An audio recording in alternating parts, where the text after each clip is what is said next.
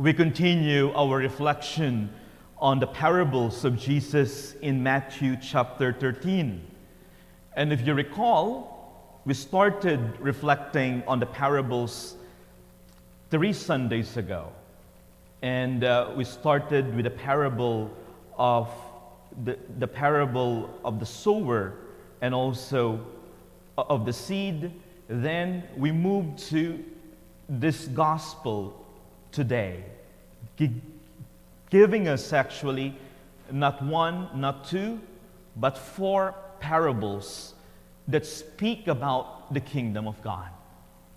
It's important for us to understand the cultural context of the parables that Jesus gave to us in the gospel today. During the time of Jesus, there were no banks. There were no banks. So people hid their treasures, their valuable possessions underground to avoid being looted, to avoid being robbed. And they would take them out if they need them for emergency or for something, for an enterprise that they want to enter into. But this doesn't happen all the time, especially if a person suddenly dies and no one else knew that that person hid a valuable possession underground. So this reality was all over the place in Israel during the time of Jesus. You would stumble a treasure, and the treasure is more valuable than the land itself. So as Jesus was pointing this as a comparison to the kingdom of God, people understood what he was talking about because it was a regular practice. Also, as to the pearl, during that time, pearls were really one of the most expensive gems that a person could ever possess. Nowadays, because there's pearl farming, the reality has changed a little bit. But during the time of Jesus, you have to search for it. There is no such thing as a pearl farming during that time. It wasn't discovered yet. So you have to be intentional. People actually risk their lives.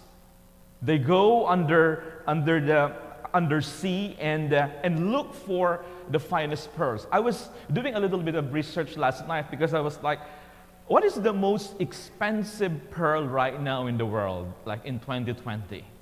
You would be amazed. $136 million is the most expensive pearl. And they listed like the top 5 pearls in the world. And one of them actually was discovered in one of the waters in the Philippines. That's still the biggest pearl in the world was discovered there. It's called the Pearl of Laozi, and it weighs 14 pounds. And it's not from an oyster, but from clams. So you see how humongous it is, and it's being valued now around $40 million. So the point is, people search for it. They risk even their lives in order to find this once-in-a-lifetime fortune. But what's really interesting about these 2 parables that Jesus gives us in the gospel is that the first one, the treasure buried in the field, the person was not expecting it. He or she was not searching for it, but he found it. But the other one, searching for the fine pearl, he was exerting a lot of effort. What this tells us, my dear friends, are 2 attitudes as to how the kingdom of God comes to us. Sometimes it's easy.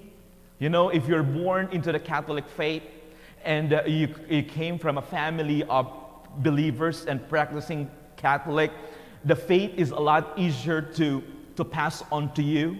You don't have to look too far. Of course, you still have to make it your own, but at least it's given to you. It's right there. You don't have to actively search for it. But for a lot of people, they have to search for it.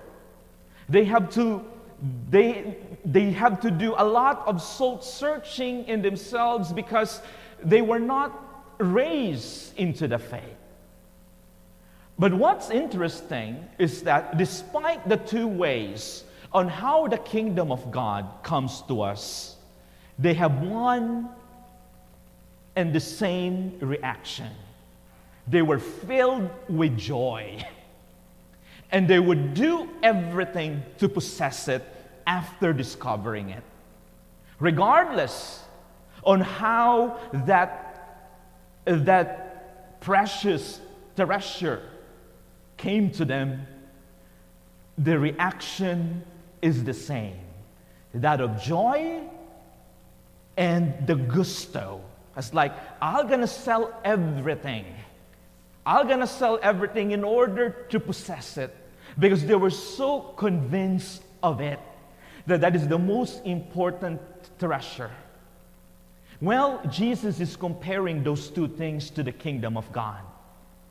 People hopefully would realize, as Jesus was teaching, that there is no greater treasure that we could aspire for than eternal life.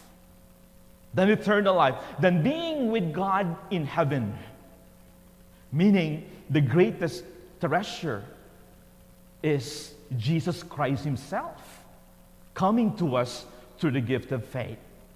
One biblical scholar also said, in this parable of Jesus, we could say that the field is the heart of every human person. And in that heart, the field of the human heart, God has already planted treasure in there. It's buried. Some of us discovered it early on. Some people are still in the process of digging. Some people will discover it towards the end of their lives. But the desire of God to give Himself totally to us has already been implanted in every human heart, because all of us is created in the image and likeness of God. That is why there is the ability for us, then the innate capacity for us to aspire for heaven. But it doesn't come easy. That is why the first reading today from the book of Kings is really good. It's a great compliment to the parables today. Why is that? For us to be able to discover and to know who and what our greatest treasure is, and who and what is the pearl of great price for us, we have to have what Solomon asked to God. And that is what? An understanding heart. What is an understanding heart? A discerning heart. The ability to know what is right from what is good. The ability to know what is important from the non-essentials. How many times, nowadays, this is so lacking in this world. An understanding heart. The ability to discern what is important. I think I've shared this to you I don't think at this Mass, it was a few weeks ago. I was sharing about my conversation with a very good friend of mine who lives in Southeast. And, I've been they're like family to me, and I'm like family to them. So Steve called me and then asked, Kerry, how things are going at your place? I said, it's going well, I think. We do what we can. And so we were having a conversation. I was asking how his family is doing and all of that. And then suddenly I asked, have you guys signed up for Mass already? Because they belong to one of the parishes in Southeast. And then there was a long pause. Steve is like in his early 40s, I think, or yeah, early 40s. And there was a long pause in there. And he said, no, we haven't signed up because they are requiring us to wear masks.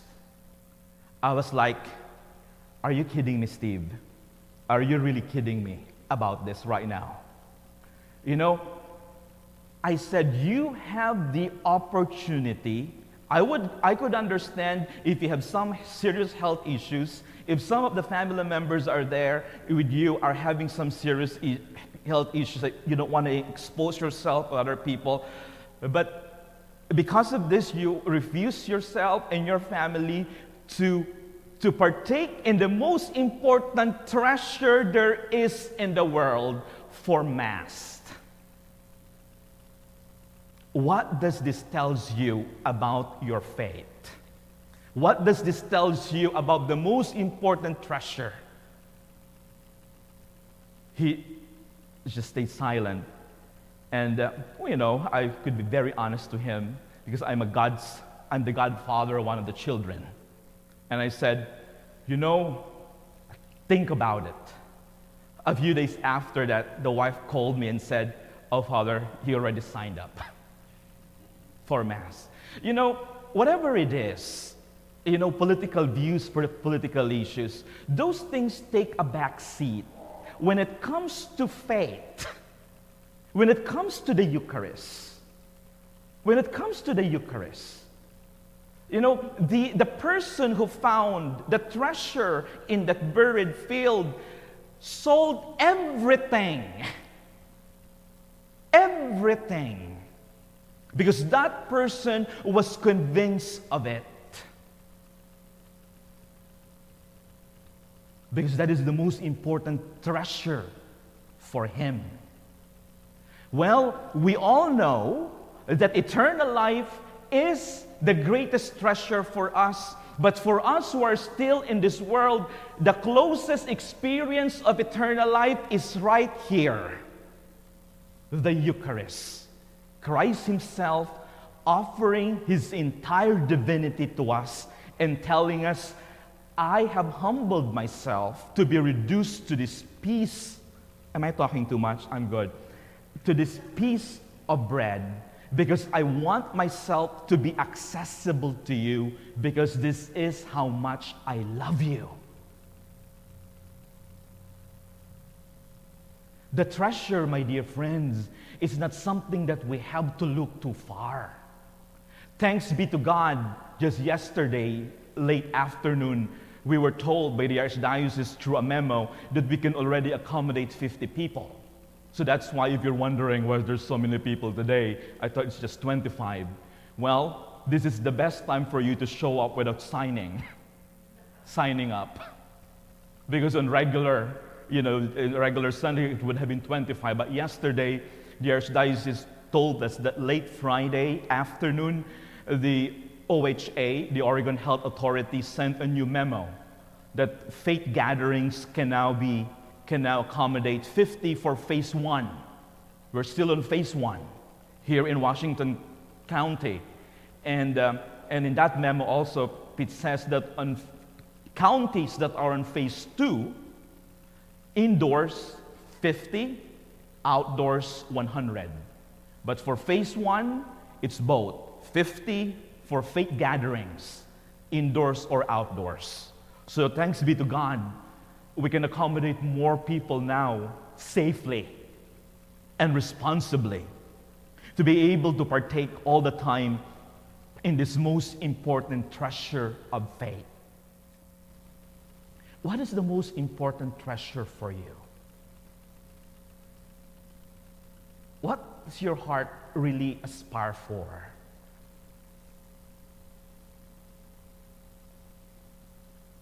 As what we heard also from Matthew, where our heart is, there your treasure will gonna be as well.